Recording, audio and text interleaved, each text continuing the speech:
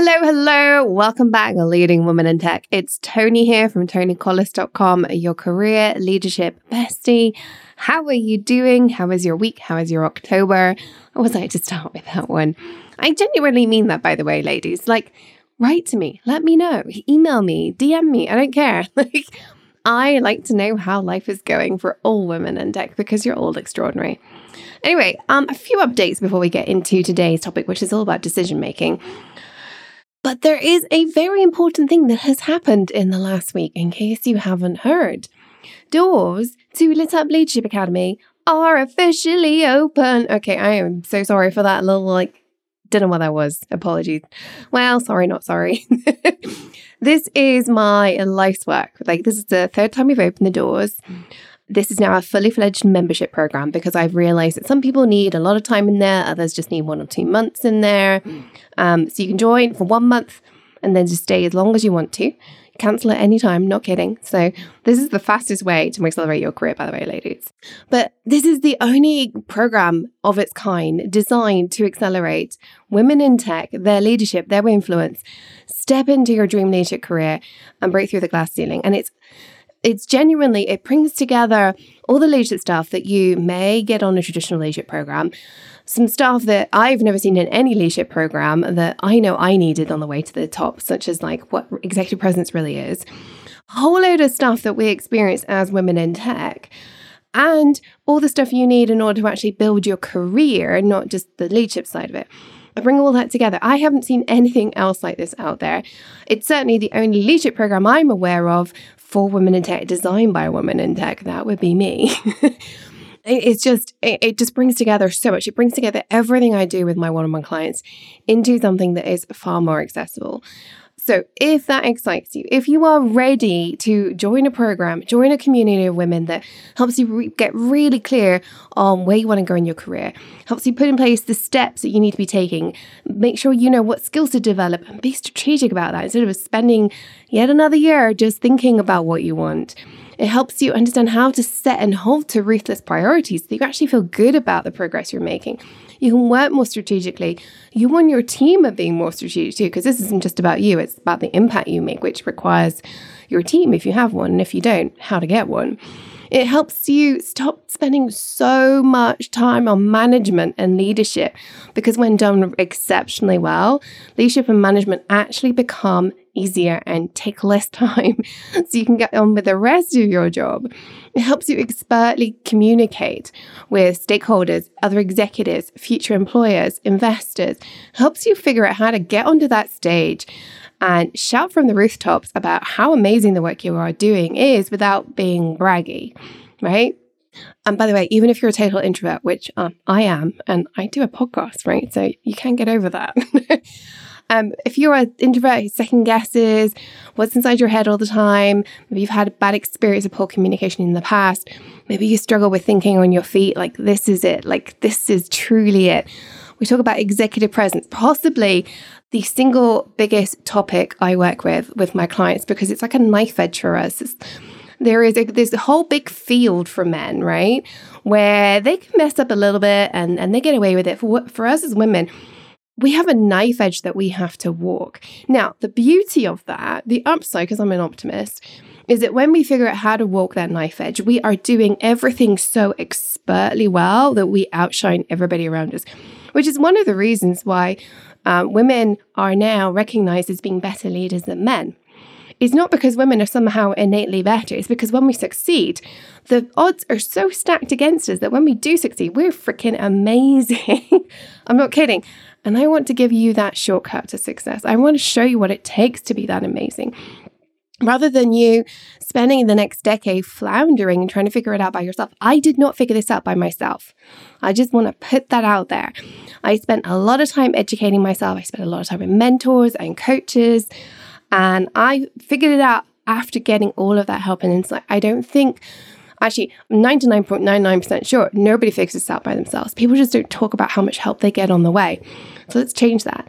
Actually, the other thing I really want to make really clear to you is that all top executives invest in their career development personally. And again, that's not something I see talked about enough. I've worked with literally hundreds of people now. I know this to be true.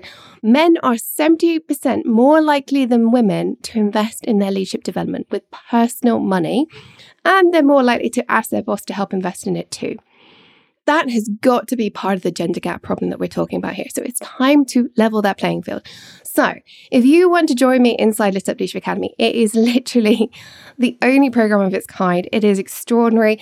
I've had the most amazing feedback from the women who've already gone through it. Doors are only open for 2 more weeks because then I am doubling down. I'm focusing on the women in the academy, working with them, developing their careers.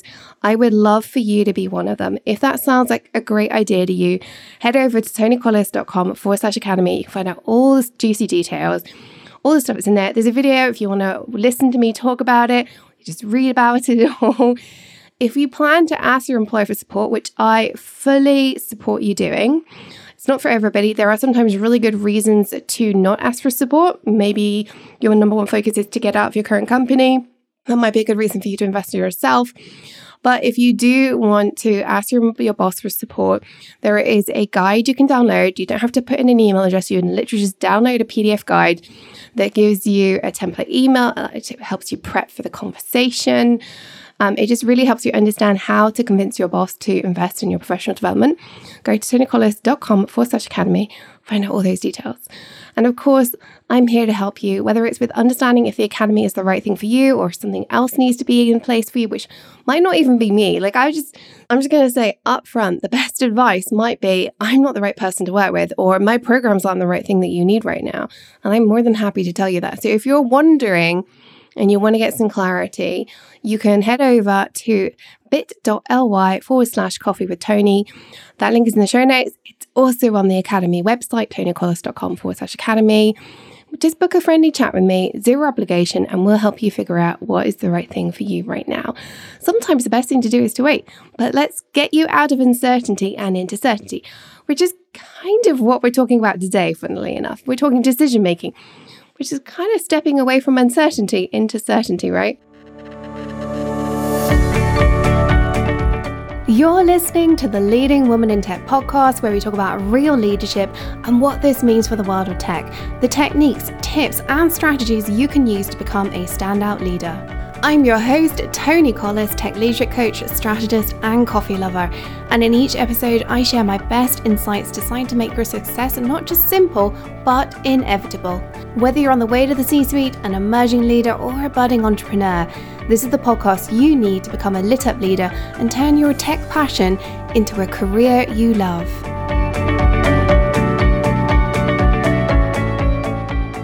Now, of course, I'm talking about it in the context of your leadership, but it applies in every aspect. So let's dig in a little bit. I've had a lot of conversations recently with clients about making big decisions in their organizations. It seems to be the season of decision making. I don't know why. I do know. Quite a lot of organizations are ramping up their next year's planning. They're even planning out 2023, some organizations. Certainly trying to wrap up things coming for the end of the year. It's kind of that season is upon us. Things have wrapped up over the summer and it's now full steam ahead to wrap out the year, right? And after all, decision-making is a core part of being a leader. The further up you go in your career, the more decision-making responsibility sits on your shoulders. And yet, the less support you have and the more ambiguity you are going to face. In fact, one of the hardest things is learning how many of the decisions should rest with you, how many should be passed to your boss, how many should be passed downwards to your direct reports. The lines are basically never clear unless you ask. And if you need to ask your boss, you run the risk of not knowing your job. It's kind of like a catch-22, right? And then there is the ambiguity piece, the uncertainty. Because as you rise up the ranks in your career, the decisions are going to become less clear, with less clear outcomes and parameters, less data. You aren't going to have all the data. And of course, those are also the decisions that are bigger. There are also decisions which impact people. Now, earlier on in your career, you're unlikely to be asked to fire someone or to get rid of an entire business line. But as you rise up the ranks, you will be making decisions that impact your workforce, both directly and indirectly. you might have to let go of people for good reasons and for bad reasons. And that's never easy.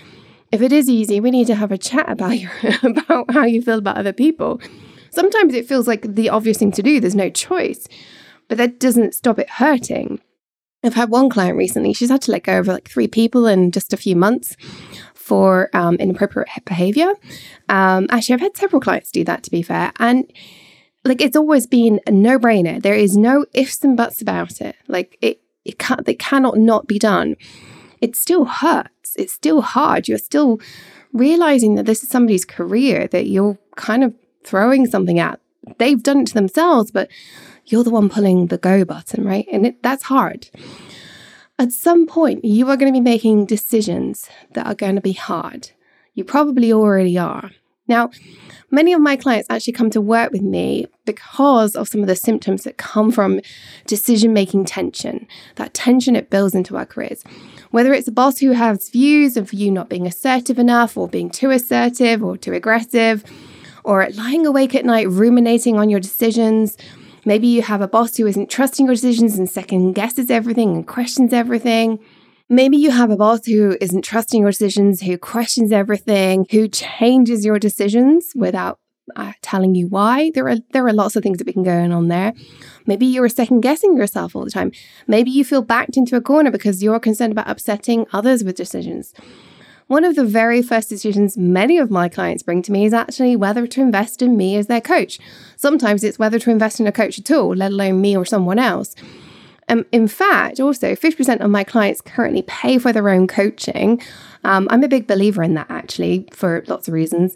In fact, I had a conversation with somebody just last week about their company. Most of the people who've been offered coaching by their company haven't taken it up.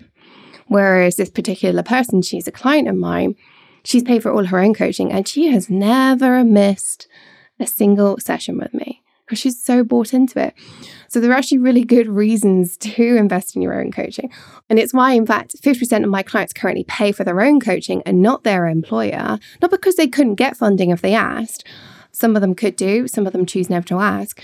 But because for many of them, coaching isn't about the company, it's about them and their careers, and they want control of it and not for their boss to have control of it. I've also got plenty of clients who come to me who say they want coaching and I help them prepare how to ask their boss for coaching. Actually, I refuse now to be hired directly by the company without speaking to the client, potential client first, the person I'd be coaching, to make sure they are really bought in, because I'm not going to work with somebody who I've never met, who isn't emotionally bought into it. So that's like one of the key things you should be looking out for is how much do you want this? Okay, I'm going off track a little bit here, but all of this requires a decision. A lot like making a decision as to whether to invest in the Lit Up Leadership Academy. Go check out tonycollis.com/academy. Shameless plug. Ultimately, all of this is decisions. Do I invest in me and my career or try and figure this out for myself? Do I make this big decision for the business, albeit with, limited information? All of this is about backing ourselves and our own ability to make a decision, whether or not it's playing out in the boardroom, or whether or not it's about spending your own money, whether or not it's about backing yourself in front of your boss. It's about deciding we have our own backs, following our instincts, and making good on an opportunity in front of us. The list of how decision-making problems crop up for us as leaders is long. It's huge. And let me just put something front and center. At some point, you're going to make a bad decision. You're probably going to make many. How bad they are? Hopefully only 1 or 2 really bad ones in your career. But there are going to be really bad ones, chances are. Because if you don't make a really bad decision, actually the bad decision is that you haven't done enough.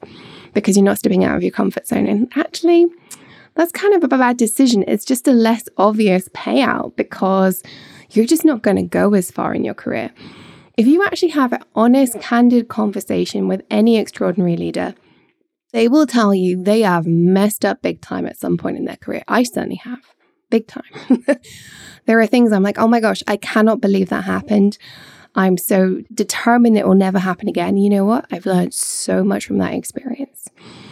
Ultimately, decisions and the problems around them can either be the catalyst for a magnetic, high-powered career, or they can be the fast track to burnout and being one of the 51% of women in tech who leaves the sector of technology by the midpoint in their career. And I don't want you to be one of them. Let's talk about what it takes to step forward, be assertive in an authentic way that works for us and our careers and not just for our bosses and our companies. Well, let's talk first of all about the lens of leadership and how that comes across with our decision making. Many of us assume that the best leaders are those who can be independently and firmly decisive. The traditional hierarchical position that we view in corporate history. One person, stereotypically a man, by the way, in charge, making those tough calls, those tough decisions, making the big bucks all by themselves, right? But many of us now know, hopefully everybody listening to this podcast, that leadership comes in many other forms. And the best leadership encompasses all those forms, from empathetic leaders, consensus building, servant leadership, much, much more, okay? There's so much that goes into fantastic, outstanding leadership. But one mistake I see many making is leaning into that too much. One of the refrains I use with my clients a lot is, this is not a democracy. Sometimes I'll throw an F-bomb in there, right? When it's like really like, no, seriously, you need to own this.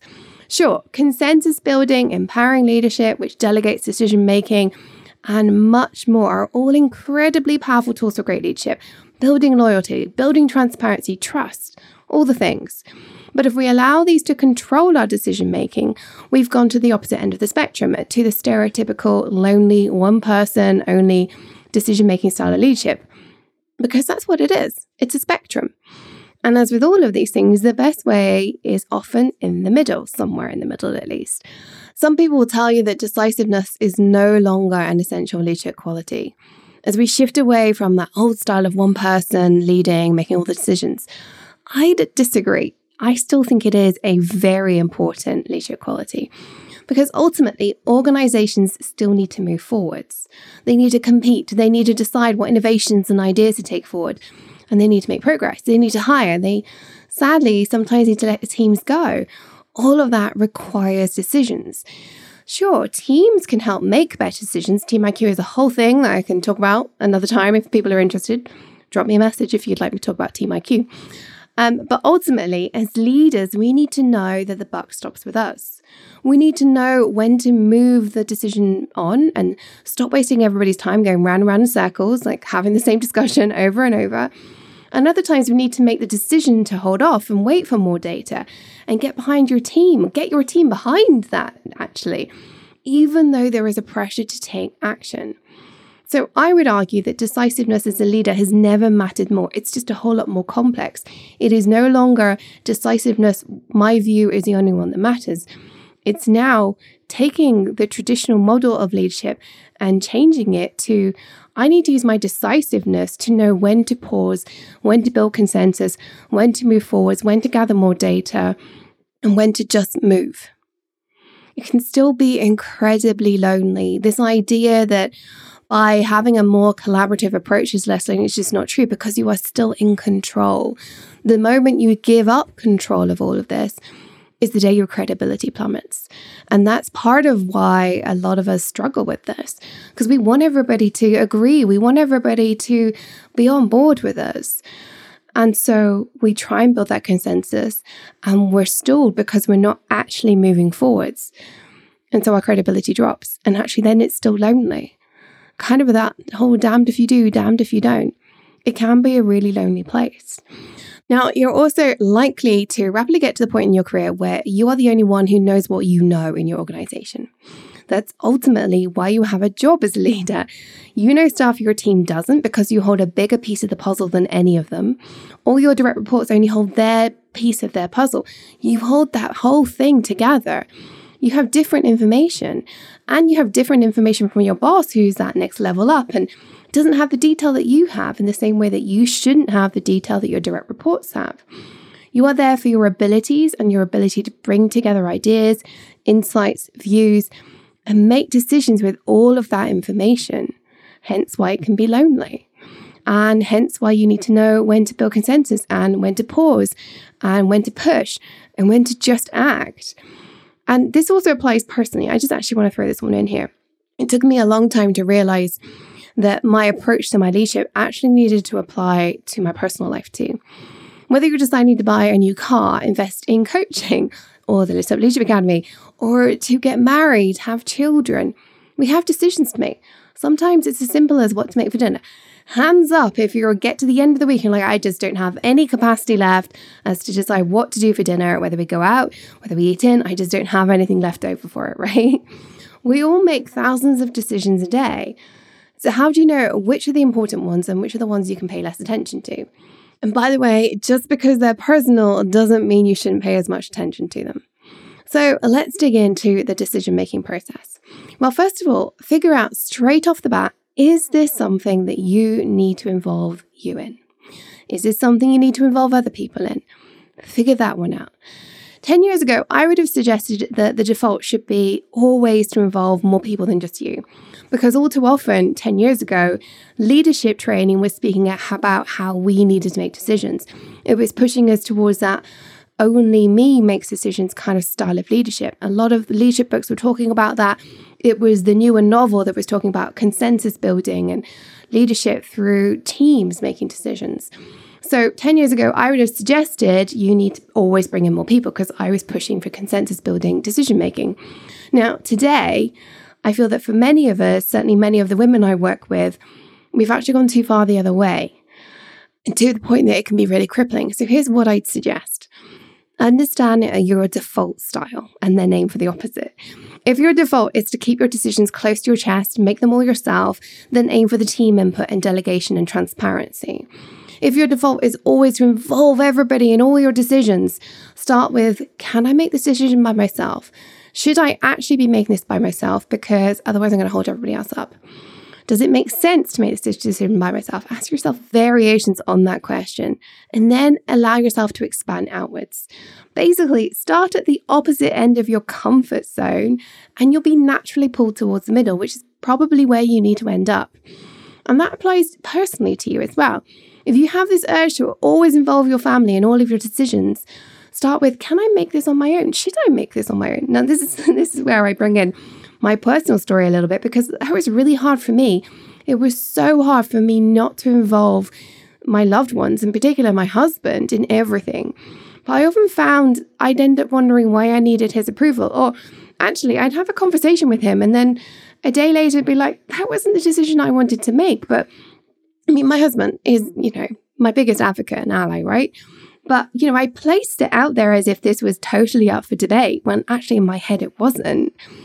And he has his own views and his own opinions. And I'd end up agreeing to him, acquiescing because I would like to keep him happy. I'm a people pleaser. And I'd be like, that wasn't actually what I wanted. What I had to realize was it's okay for me to make my own decisions. Now, if it's something that's going to impact us as a couple, like spending a big chunk of our money, I'll start with, this is what I'd like to do. How does that sound? More often than not, when I start with that, he might ask a few kind of sanity questions, but basically he trusts me enough that it's like, okay, if you think that's a good idea, let's do it, So if you can step into that model personally, instead of the needing to appease or always needing to make your own decisions, I've seen both ways, right? I've seen women who really want to own all their personal decisions because they've had a bad experience and they never involve their partner. And then people like me who are like, I just want everybody to love me more. That's what I tell myself. And if I involve them and allow them to have their way, they're going to love me more. That is genuinely what I told myself for the longest time. By the way, it's not true. You don't get more love because you involve them more. It just doesn't happen that way. But you need to come to some middle ground. We all need to trust, and that also starts with trusting ourselves. Okay, so now that you've figured out where your natural inclinations are for involving others and how to push yourself out of your comfort zone, or rather start at the other end of the spectrum and allow yourself to be dragged towards the middle, let's talk about what next. Well, next is understand the weight of the decisions we take. Are they big? Are they small? Are they tiny? Are they so tiny they don't even feel like a decision? We make thousands of decisions a day. Most of them you don't even recognize you're making. Should I turn left or right here? Should I go and get a takeaway? Should I buy a coffee right now? Should I go to the bathroom before this meeting or after this meeting? All those things, they're all decisions. But I want you to think about the ones that are certainly taking up brain space. I want you to do some triage. Weigh up the size and the timeliness of the decisions you are facing. Bigger decisions typically benefit from more data, which takes time to collect. So there is some urgency, even if the deadline is further out. Although obviously not always. Sometimes big decisions, there is no data to collect. You just need to make them. And of course, there's urgent decisions, and they are, well, obviously urgent. Do an urgent, important triage every week, potentially every day. And certainly the higher up you go, the more likely you are to need to do this exercise every day. If instead you just wait for it to show up in your agenda, what's going to happen is you are going to get decision fatigue, meaning you adapt the status quo, or you stall on decision makings, or you potentially make bad decisions. In fact, more often than not, what we do is we hold on to the status quo.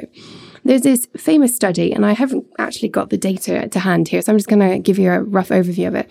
This famous study of parole decisions for inmates in prison, I think in Israel, could be misquoting. Anyway, kind of irrelevant. And the parole board, they had a look at the decisions throughout the day. In the morning, people were far more likely to be granted parole than in the afternoon. What was going on here was the default position when we're tired, when we're stressed, when we just don't have much left over in our decision-making bucket. The default decision is status quo. Status quo is keep this person behind bars. People were never released on parole in the afternoon. So have a think about, how are you playing out your decisions?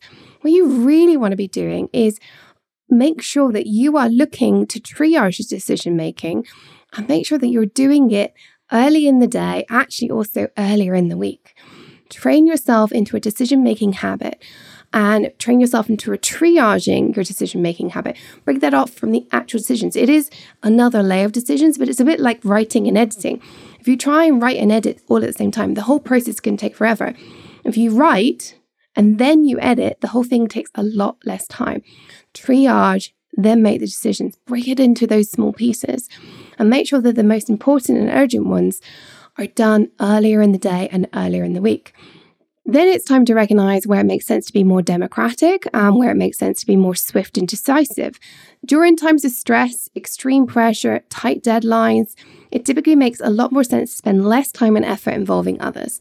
Make quick, firm, unilateral decisions. In fact, often your team will benefit from it because they're quite stressed out. They want to be told what to do.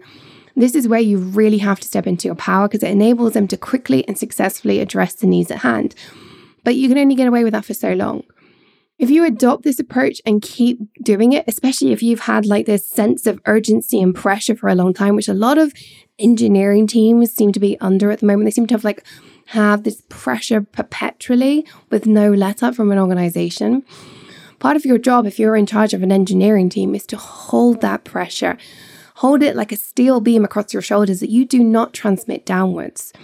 Because ultimately, what's going to happen if there's all this pressure that you're transmitting downwards? Everybody's going to get burnt out. You're also going to have less buy-in on your ideas and decisions because you're never involving them, because you feel like you can't. So it's really worth having a good look at, when can you pass that downwards? When do you need to just make decisions? And make sure there's a time limit on making decisions in a stressful time frame. Don't hold on to that forever. It's also worth understanding when you can empower others. This should be part of your assessment in your first 90 days after any transition, whether it's a new job, a promotion, new bosses, all those transitions we have in our careers. Decide where and when you're going to empower others. If you can, co-design a decision-making framework with your team, where you and those around you know exactly where the boundaries are for those to report to you, how they can make decisions, when things need to be escalated, how they can own them. Most important of all, make sure that you are ready to back your team, even if it isn't a decision you would have made. If you're not prepared to back your team on something, you shouldn't be delegating it, okay? You never want to throw your team under a bus. You want to trust your team to make decisions. There are very rarely really terrible decisions. There are going to be a few, but very rarely. And ultimately, just because you wouldn't do it that way doesn't mean that their way won't work. The damage you do by not backing them is huge. If you're going to delegate, really delegate. Okay, so next, we need to understand, what information do we really need, and when are we searching for information in the hopes of gaining clarity that's possibly never going to turn up? If possible, make a decision on the scope of data collection upfront. When you've decided this is important but not super urgent, Decide how much data you are going to collect before you have a yes/no branch to encourage forward progress. This will help you really put a time frame on it, really make sure that you are not procrastinating just because it feels uncomfortable. Put in place that piece of the puzzle that is, this is how we're going to wrap things up and move forwards. With consensus building in particular, it can be very easy to allow things to drag out. Or when we personally know there's a huge amount weighing on our particular decision or it's going to impact people, there's a whole people-pleasing thing, right? It can be really tempting to gather more data, not actually to really get any clarity, although that's what we're telling ourselves, but because we're pushing it out, because we really don't feel comfortable making this decision, because ultimately, you're never going to have clarity. That is part of what you're paid for as a senior executive. There is no right way to do things a lot of the time. You're taking a punt. You're doing the best with your current data. Ultimately, you need to take action and your team needs to take action. So be ready to push you and your team forwards. So those are your key decision-making parameters. But there is one final thing you need to remember. You need to recognize that decisions are hard, especially the weighty ones, and you genuinely have a very limited capacity for decision-making every day. It is a bucket that gets refilled overnight, doesn't necessarily refill fully if you don't get a good night's sleep and you haven't done some self-care. Sometimes you need a good weekend. Actually, sometimes you need a good holiday to refill it fully. Self-care really is a power move, ladies. And every single decision you make empties that bucket, not just the big and important ones. Whether you are choosing what to wear. Yes, Mark Zuckerberg style is really a thing because he doesn't make that decision every day. There's a good reason for that. Whether or not it's what the kids are going to have in their packed lunch, or whether or not you're going to buy a competitor business, they all come out of the same resource. There is not a personal resource.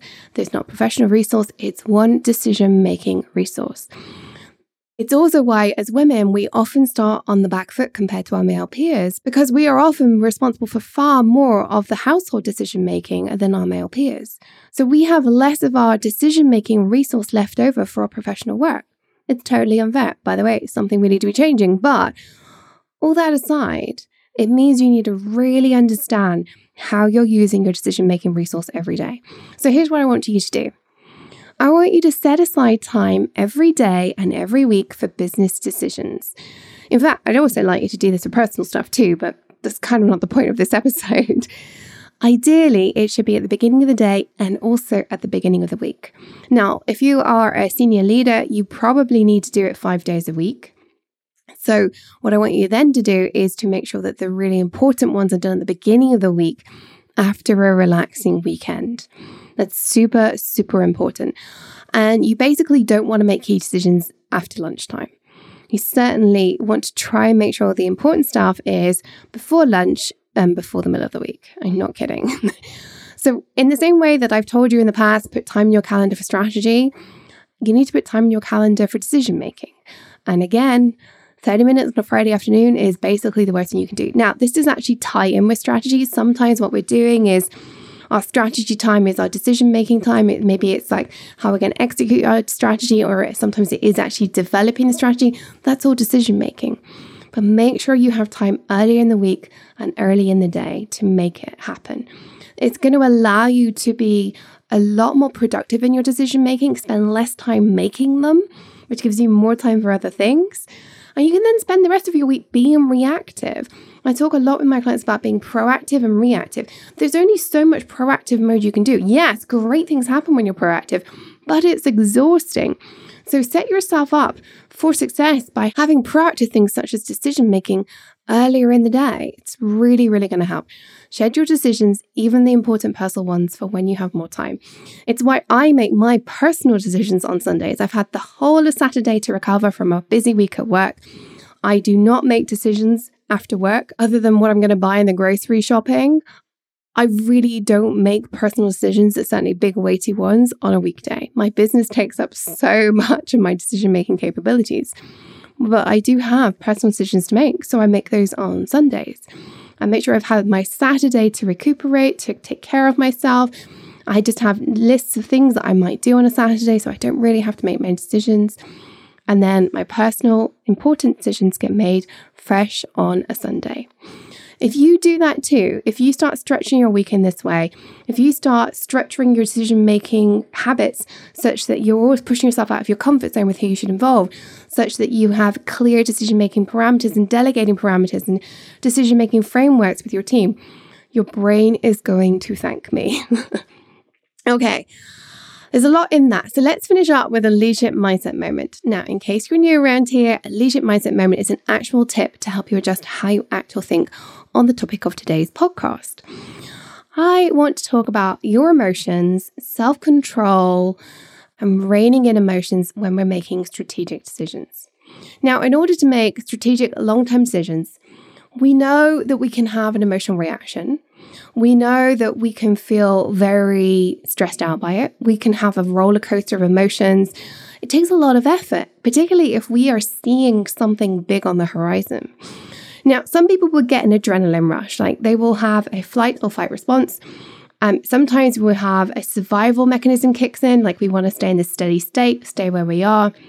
And certainly, one of the things that I've seen a lot when people are making personal decisions is our brain says, stay where you are. Don't do that. It's uncomfortable.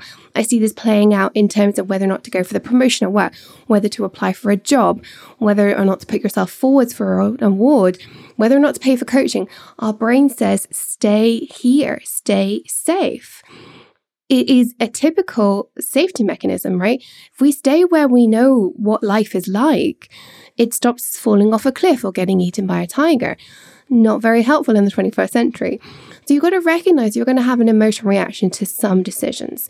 And that's going to apply to work things too. It's not necessarily quite as obvious in the sense of you want to stay safe for you personally, but your brain is saying, I don't know about this. I don't have that information I need. You've got to manage that uncertainty and the emotional reaction to uncertainty and making a bigger choice. So what can we do about this? Well, it's worth understanding the lengths we go to as human beings to avoid uncertainty, right? We are often paralyzed by uncertainty, so we end up basing our decisions on things that aren't even related. So I would like you to start questioning your attempts to find certainty. If your brain is seeking a sense of security, is seeking more data, ask yourself, is this actually to do with the fact that it's uncomfortable? Is this you trying to achieve some level of emotional self-control? Is it some way of trying to find an acceptable place for you to be? If that's the case, I want you to push through it, right? That's that whole thing of recognize what's actually going on and then decide to take action anyway. If you aren't even aware that you're feeling paralyzed by uncertainty, that you are pushing for more information when there isn't any more, or you are aware you're doing that, but you don't know why, you can't do anything about it. As soon as you understand, it's partly because you have a limited ability to make decisions and a limited ability to step out of your comfort zone every day. And you want to be able to focus our limited time, energy, money, whatever it is, on making the best decisions in the face of an uncertain outcome. You can recognize how to step outside your comfort zone and make a decision anyway. I want to just give a caveat to that. I am not advocating making decisions without doing analysis or making decisions rashly. I am advocating you recognize when you're stalling because you're uncomfortable. You're stalling because you want something to make this somehow easy for you or to tell you it's all going to be okay, because nobody can tell you that. But I can also tell you that sometimes not making decisions is absolutely the wrong thing to do and is also potentially the worst thing to do. The number of people I've spoken to over the years who haven't realized that failing to take action has actually been just as damaging as the potential negative of taking the action and it going wrong. It's just the steady state feels like somehow it's going to work out better. If you find yourself getting stuck, investing too much time, resources in the analysis, ask yourself if the uncertainty that you're attempting to resolve is truly resolvable. If not, take action anyway. Your brain will reward you later on, I promise. As always, remember, get comfortable with being uncomfortable. That one statement, get comfortable with being uncomfortable, is quite possibly the most important thing for you as a leader to ensure you're growing, to ensure you're progressing, to ensure that you are always stepping forwards and doing more. That's it for today's episode. Do not forget, doors are open for the Lit Up Leadership Academy for just 2 more weeks. That's it. And then doors are shut for good. I have no idea when I'm next going to be opening them. At some point in next year. I'm not quite sure when. So if in doubt, join. You can sign up for just 1 month. Give it a go. See if it's elevating you. If it's not, you leave after a month. But I'm pretty sure you're going to stay because it is just amazing. Go to tonycollis.com/academy to find out all the details. And of course, if you want to have a chat with me, I am more than happy to do so. But until next time, remember to stay on your tech leadership game, follow your dreams, because the world really does need that uniqueness that you bring as a leading woman in tech.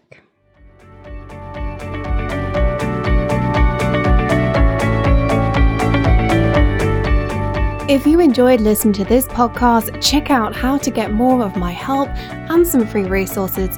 It's where I take what I talk about in this podcast and really help you apply it. Hop on over to tonycollis.com and check out Work with Tony and free resources in the menu bar. Until next time, this was Tony Collis on the Leading Women in Tech podcast.